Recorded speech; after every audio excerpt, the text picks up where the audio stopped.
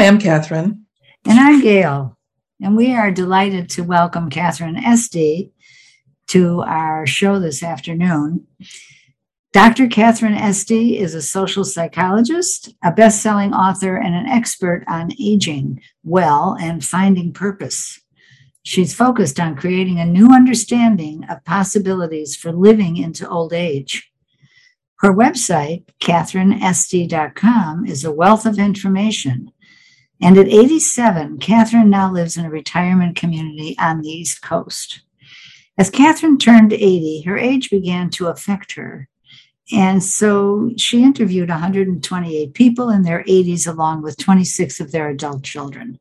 Key findings from her conversations emphasize that people in their 80s are flourishing and are unexpectedly happy. So, Catherine, welcome to Women Over 70, Aging Reimagined. You've lived your whole life, in your own words, as a pilgrim. And tell us what that means and a little bit about your early life. You have 4 sons and a supportive husband, and how did all of that shape your interests and lead you to become the change agent you are? Okay, well, first I just want to say I'm absolutely thrilled to be on this show, this Women Over 70. It's so that's to start off. But I have been a pilgrim and a seeker, I think, all my life. I've always kind of seen that things could be better. And sometimes that got me into a little trouble. It still does. But I always wanted the world to be different, the teacher to be nicer. And I had learned over my long life, I kind of honed my skills so that I could actually be an effective change agent. And the pilgrim part is that I've really, in my life, I've had the luck, the opportunity of having many stages in my life. Unlike some people who settle in, I have a restless quality to me. I started out, as a teacher, and then I had stayed home for 9 years taking care of my kids, my 4 boys. That was probably the hardest stretch because I'm so glad I did it. It was, makes me very happy. But it was just, I had so much energy that I was just, bursting to sort of get going on a career. And then I started with a social worker and went to work for 10 years in a community mental health center and was a psychotherapist and a manager. And I was truly happy at those 10 years. I felt I was right where I should be. It was a blue collar community. And and that's where I learned how to be in the workplace and a lot more about who I was. And after that, I decided to go back to school. And then I worked in a consulting firm as a social psychologist, which, unlike being a psychotherapist, where you're mostly talking about the individual person, as a social psychologist, I was interested in making organizations better. And I soon found out how hard that is. It's easier when you're working with a single person, but I worked in a consulting firm those 3 years, and then 2 other women and myself started a firm that was an organizational consulting firm, helping organizations be more effective. But primarily, we were looking at diversity in the world, trying to get more women, and this was in the 70s, more women and more people of color in the workplace. And I stayed in that, my company which was called IBIS Consulting Group, still goes on.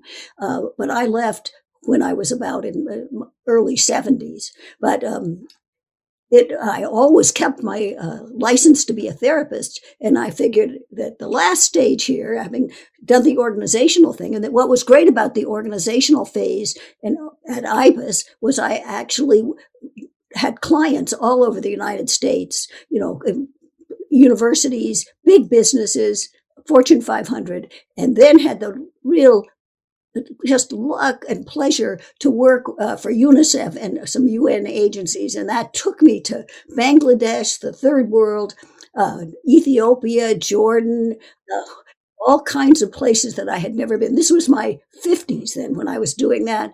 My husband was supportive, and I'd go off for 2 weeks to run strategic planning conferences, and he was all for it.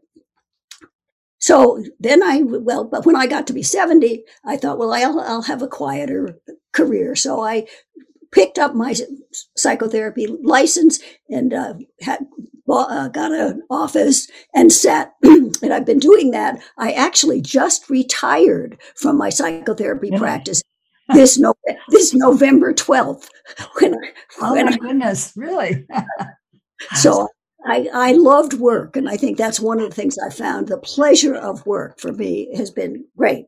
So that sort of gives you the pilgrimage. I was a wanderer. I was a seeker, and I also, a pilgrimage has a sense that there's some holy grail somewhere that you're going to get to. And I think for me, it's seeing a world that is better to women, better to people of color, better to all, and now better to older people. Mm-hmm. Wow. Yeah. So life, wow, that was quite a life you had. And you made quite a difference in the people's lives that you worked with and the organizations that you worked with. And so I understand that in 2015, your husband, John, passed away. He did. Yeah. And so in what ways did that affect you? Now you were already in your 80s, is that right? Right. I was just turning 80, and I think I was 80, just 80. Mm-hmm. And it was a turning point. It was a big, huge, major event, psychologically, practically, and all of my psychological know-how didn't help me skate through it. I mean, I was somehow taken back. It was just a really a tsunami of the experience. So I was really, I felt gray, that the whole, just like that there was this gray wave. But I did, I was in a retirement community, and one of the things about a community like that is there is a culture of kindness. So people were very kind, and my sons rallied around, although I have come to see, and I kid them, that the people here that have one daughter, you often get daily attention from the daughter.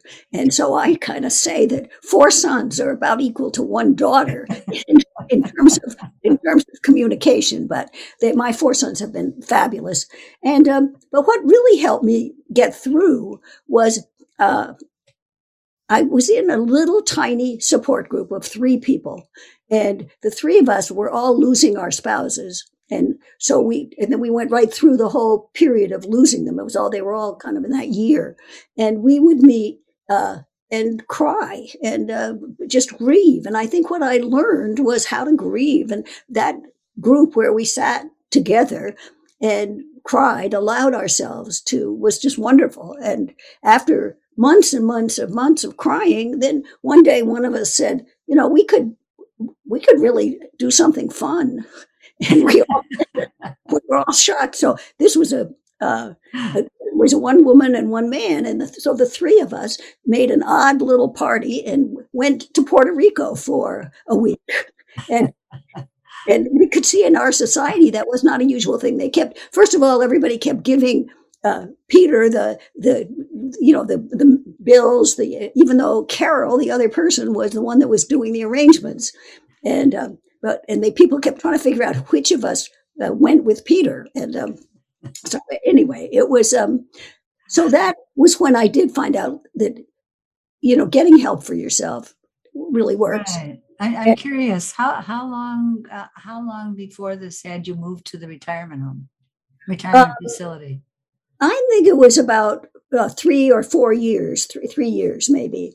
And so my husband we'd come because he was failing. He had kidney problems. And so, but these were new people to me, but. Sure. That was a great thing to do, to plan it that way. So both of us are very intrigued.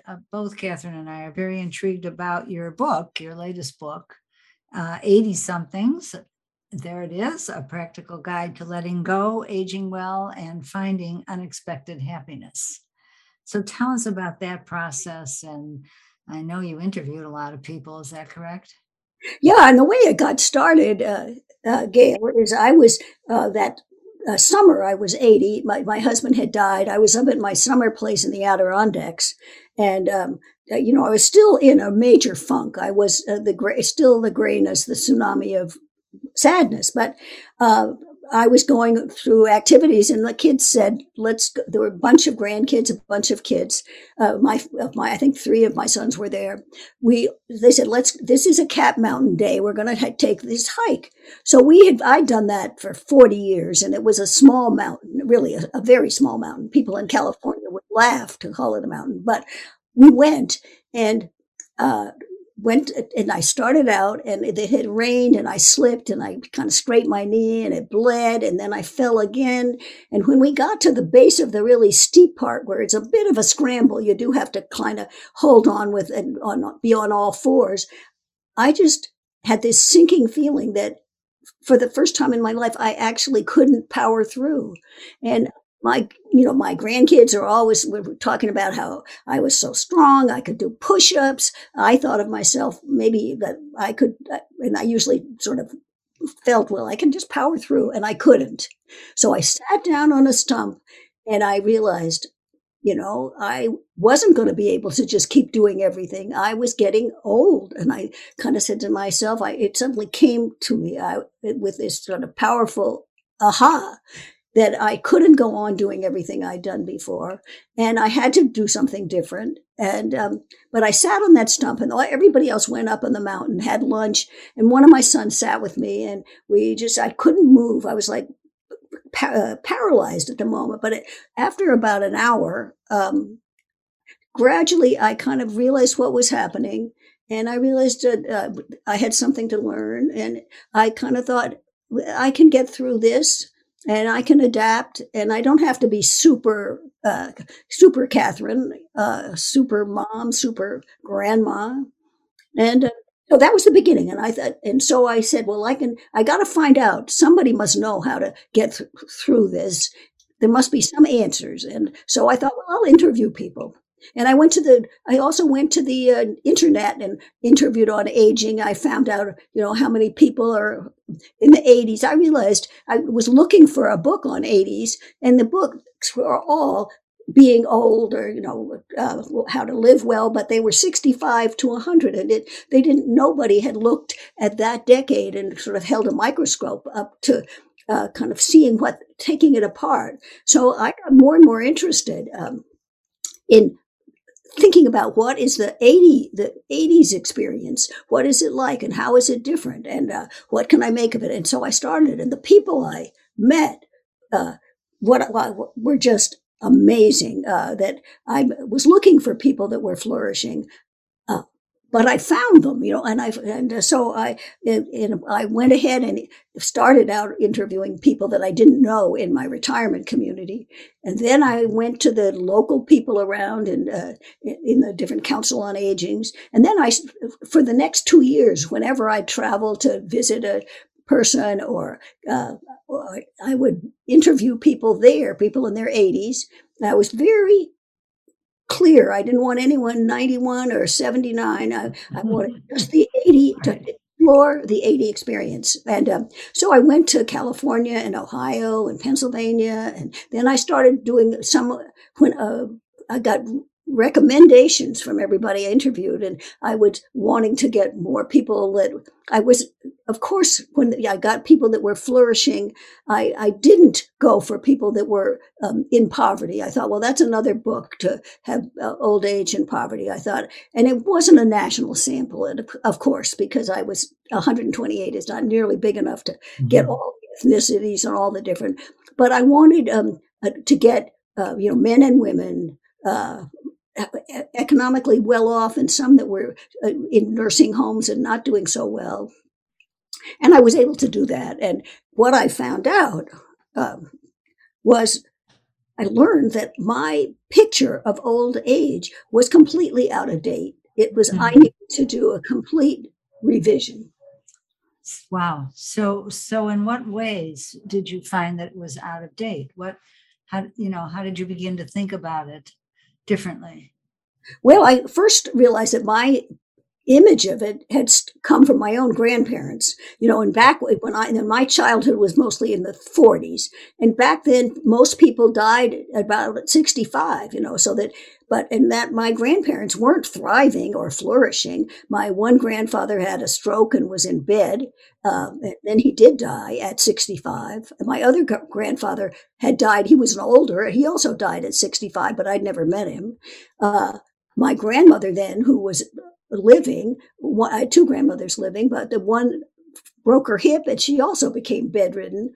And then one grandmother was able to do things. She had a pretty good life and could work on her rose garden and go to Florida in the winter to see her sister.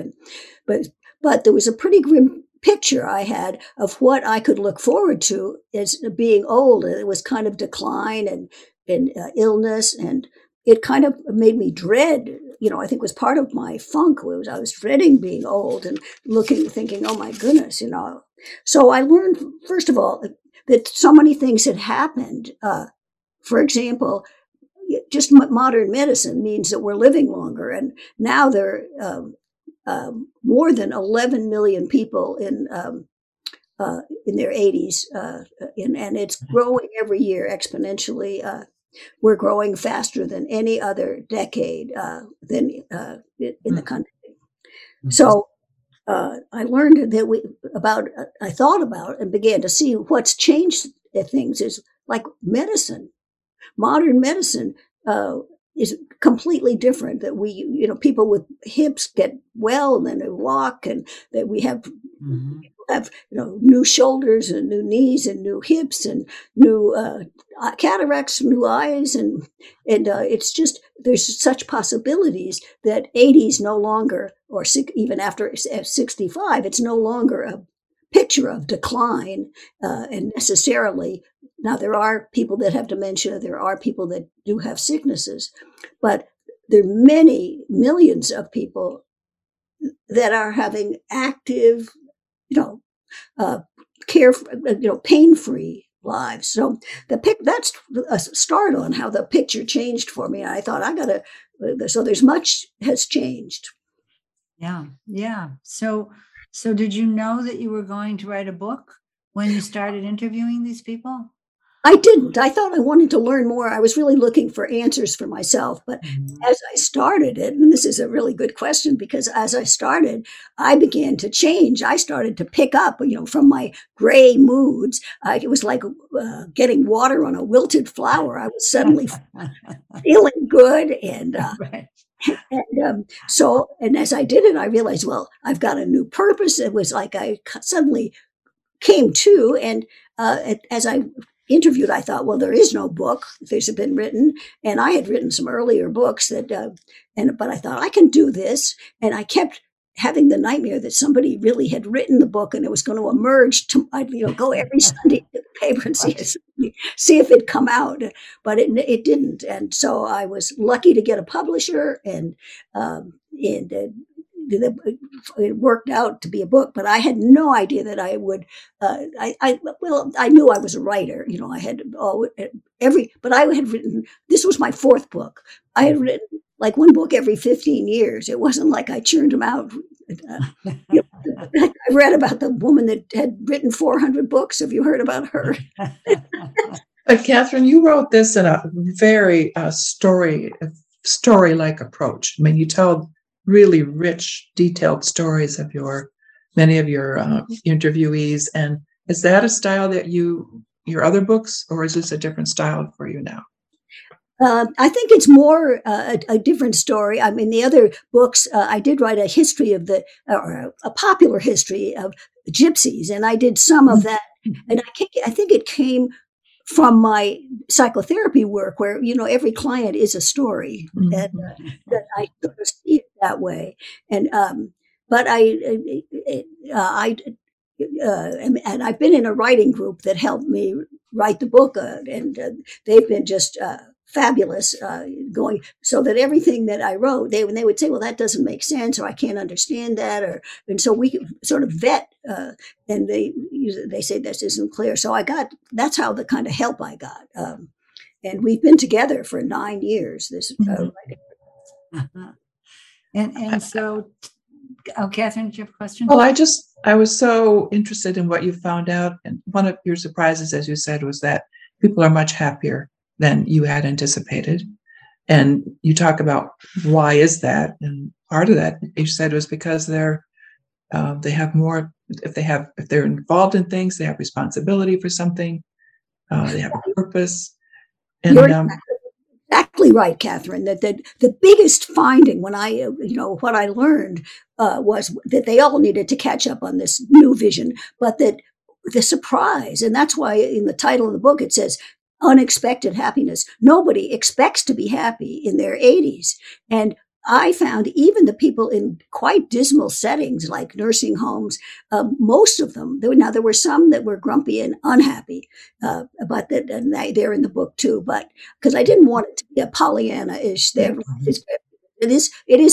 isn't fair. And there are people that have many more health problems than I had. And, but the happiness is really striking. That I asked every single person I interviewed, how happy are you on a scale of 1 to 10? And they were all 8s and 9s, and 10s, except for maybe fewer than 10% would be a 4 or a 5 or a 3 or anything like that. And what are elements of that happiness?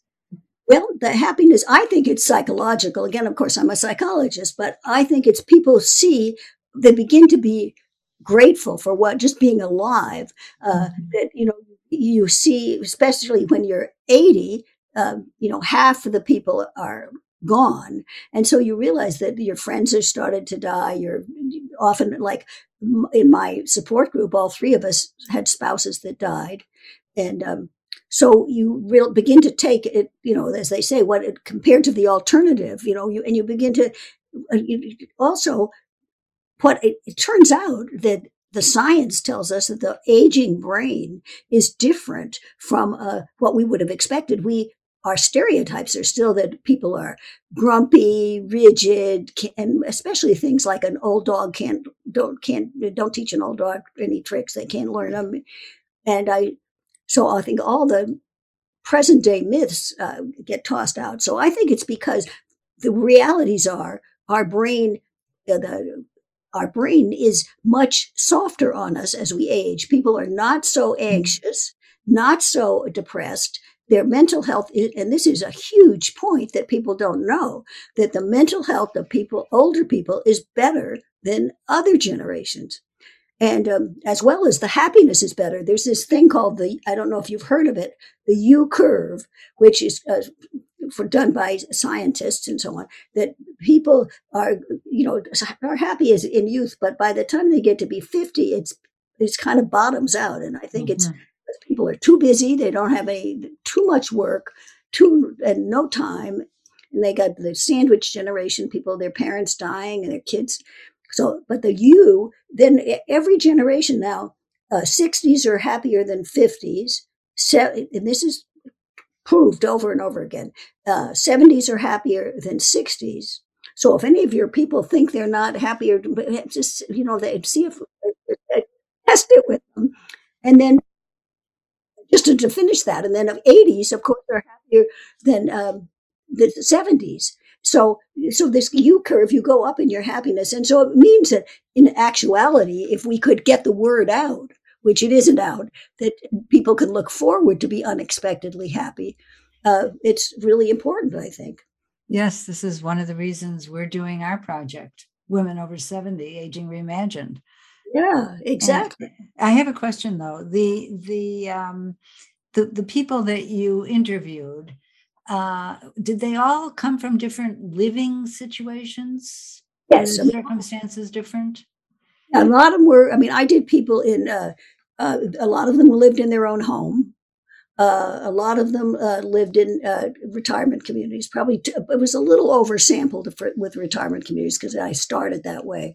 But most of them, and then there were people in nursing homes, and I interviewed people that with bad health. And there's a chapter in the book on dementia, and I did interview people with the moderate stages, and so I tried to get a range of people, and I worked hard on getting people in the lower economic ranks too, because it is easier if you have money. It's easier, you get better health and so on. It's certainly easier. And so I worked hard to get a good sampling of differences, but of course it isn't pure.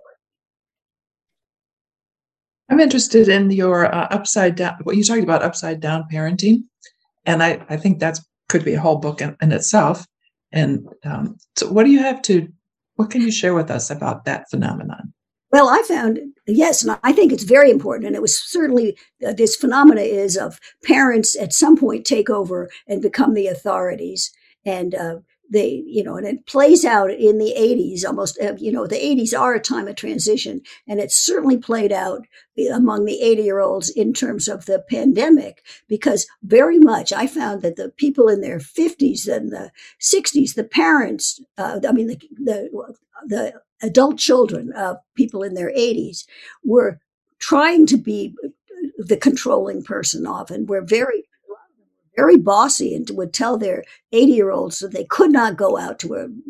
And so there was tension and conflict. And there was, again, research on this, and it turned out that the 80s generation is less anxious about and of course death is surrounding us. I mean, as I wrote, death is like our neighbor, but so we took it. So, and you can still see that many of us were able to not be so highly anxious, but it happens in the 70s for some people. In the 80s, there's issues like when mom should stop driving, and the kids are often saying, you shouldn't drive, mom. You've had 3, fender benders, and then you get tension, and then the people my age don't want to be bossed around, don't want to be give up driving. So this phenomena of upside down parenting is, I think, one of the things that is not really thought about. And so there's people that are very gracious, and kids about helping people think it through. I mean, the kind of wiser people say, well, you just keep asking, like, well, Dad, do you think it's time? Have you thought about giving up license? Rather than telling them that they have to do it. But it's something that has to be navigated for different people at different times. But and at some point in the last stage of aging, and when people are either sick or kind of close to dying, they give over completely to their kids, and and even by 80. Many people, most people are going to the doctors with a child if they're around. And before that, in the 70s, maybe they aren't. So there are some things you need to. It helps to know about, and then you can kind of manage it better, I think.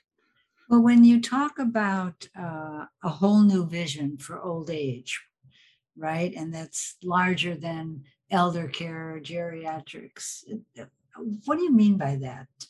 Yeah, this is my new mission, to really get out that we need to reorganize society, that was set up. Most of our institutions, most of our the way towns are built, houses are built, the organizations run, they assume that 65 is the shutoff. And with people now living up to 40 more years, that just isn't accurate. And just to give you a couple of examples of how the world is not built to meet the needs of older people. But when you are 80, though, there's a bunch of people in their 80s that the world isn't, the architecture, it doesn't fit. Like mostly the toilets are down like for kindergarten level, and some people, and the chairs, even in my retirement community, most of the chairs in the lobby outside our dining room, my new boyfriend, who turns out to be Peter from my support group. So we got to sneak that in. Congratulations.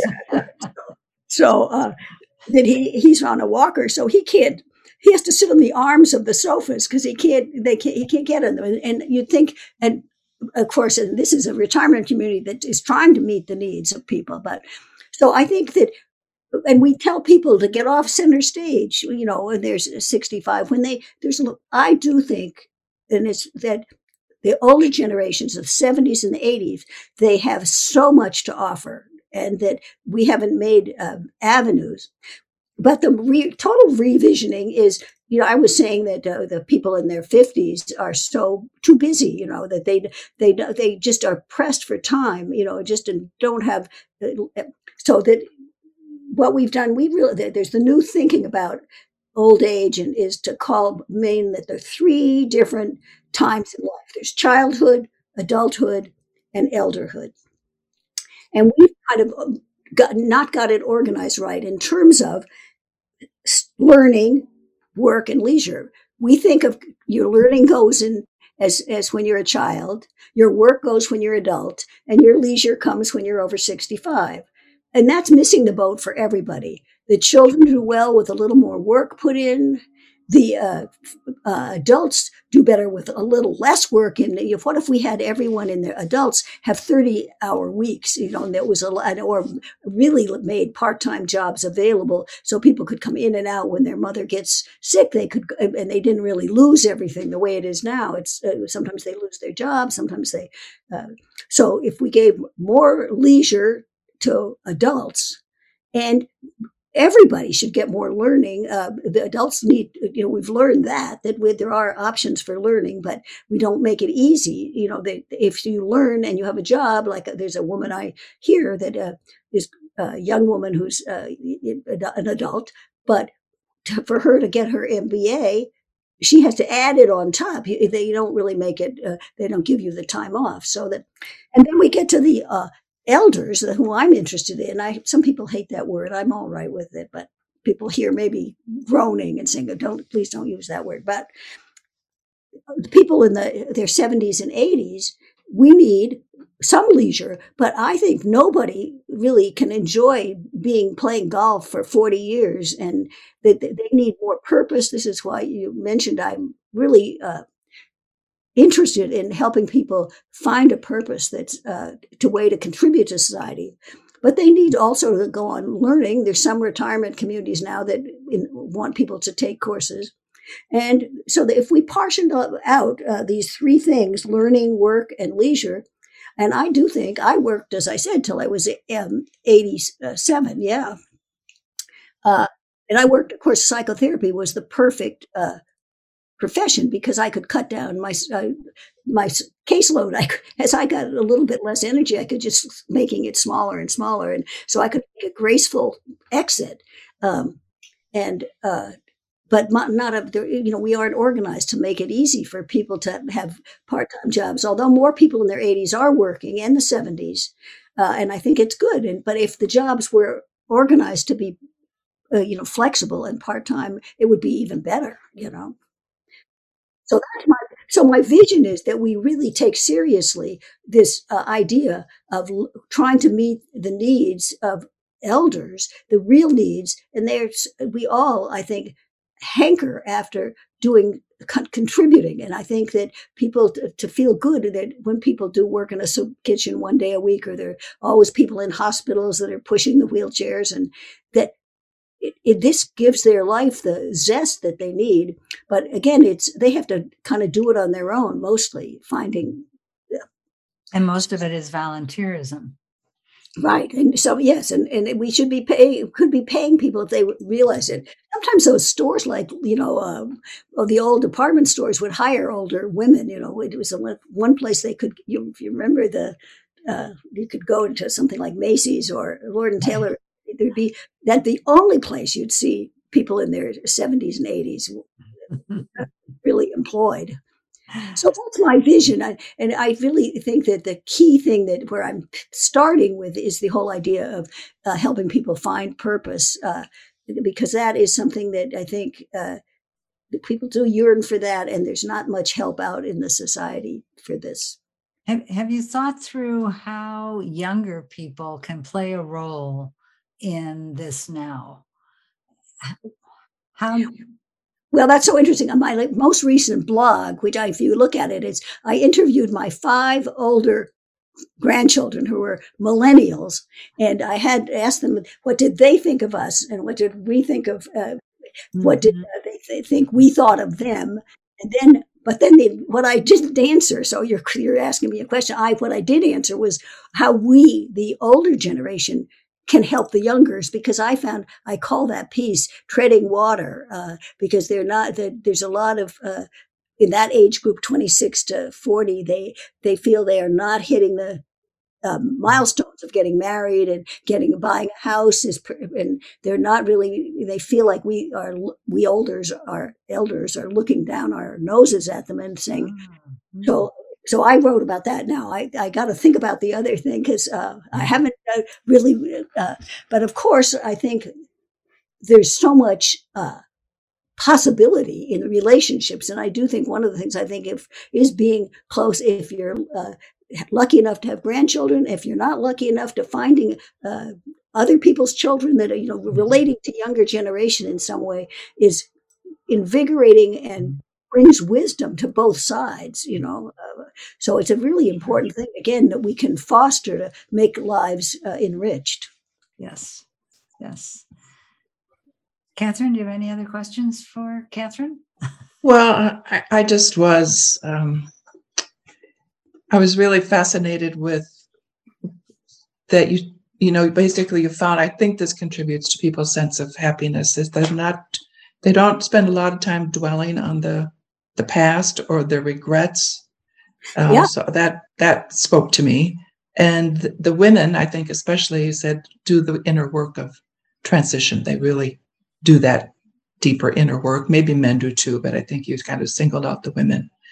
And then you identified 5 themes that you said really matter to people in their 80s. Okay. You want me to tell you what they are? Yeah, tell me what they are.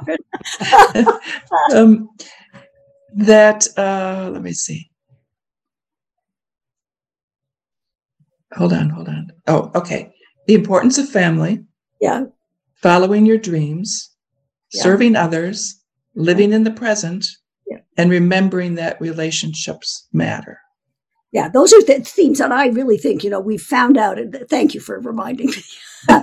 But we've seen in the pandemic how important keeping connections with other people, and that's why I worry about people in their houses, if they're in the country and they don't see anybody. It's not good for our health. We've learned that people die. They've got now, when you're isolated, people are unhappy, and we do have to make the effort to connect. Yeah, but living in the present is interesting, because it's something that most of us didn't think about when we were younger, and I am very much enamored with how important that is. And, the kind of sense of learning meditations as a way to get you to not be always thinking about looking before and after.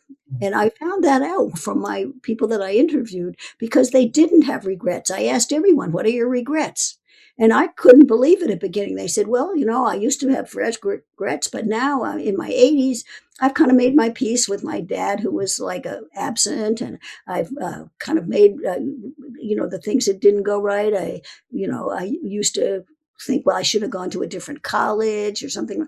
But people kind of make their peace with their life and are able. And I noticed this too in my retirement community. People. We're not old friends, and we're from new people, but nobody says, well, tell me about, like what you were saying, my life story. People don't, they talk about the chairs on the balcony, or in the terrace, are better than the old ones, and and what's going on in Ukraine. We are living in the present. Mm-hmm. And I also see that older people don't make plans like for 5 years from now, I'll take a trip to, Yucatan. They limit themselves. And of course, the life expectancy is one of the things that people don't understand, that most people, we did look, during the COVID, we think the life expectancy in the country went down from like 79 to 78. But women when you get to be 80, the average woman has 9 more years, and every year you live, it gets bigger. So that I'm 87, and my life expectancy is 6 years now. It's not that I'm on my last year, because I'm almost close to 9. But so that we have this a good long life to do things with, and we really, I think happiness lies in not looking before and after, but to leave. That's a cliche now. Live each day as they come, but it has wisdom in it. Yeah. Excellent. Thank you so much, Catherine. Dr. Catherine Esty, we really do appreciate your sharing your wisdom with us, and wish you good luck with your book, your new book, and we'll have to revisit this at some time. I would love that. And just, if it's interesting, the book's going to come out in paperback. If some people are having trouble, it's kind of difficult to find, right? There are only a few copies on Amazon, right? But it is, going to be in a paperback. And so anyway, I appreciated this. This was a good, interesting conversation. And I'll have to go. I don't know where I wrote that about those 5 themes, but I'll have to. Page 165. Okay. Or 156. Yes. Okay. Thank you so much. This is just really, really important work. Yes, And it thank is. you for having me. I was pleased to be here. Really. Thank you, Catherine. Okay.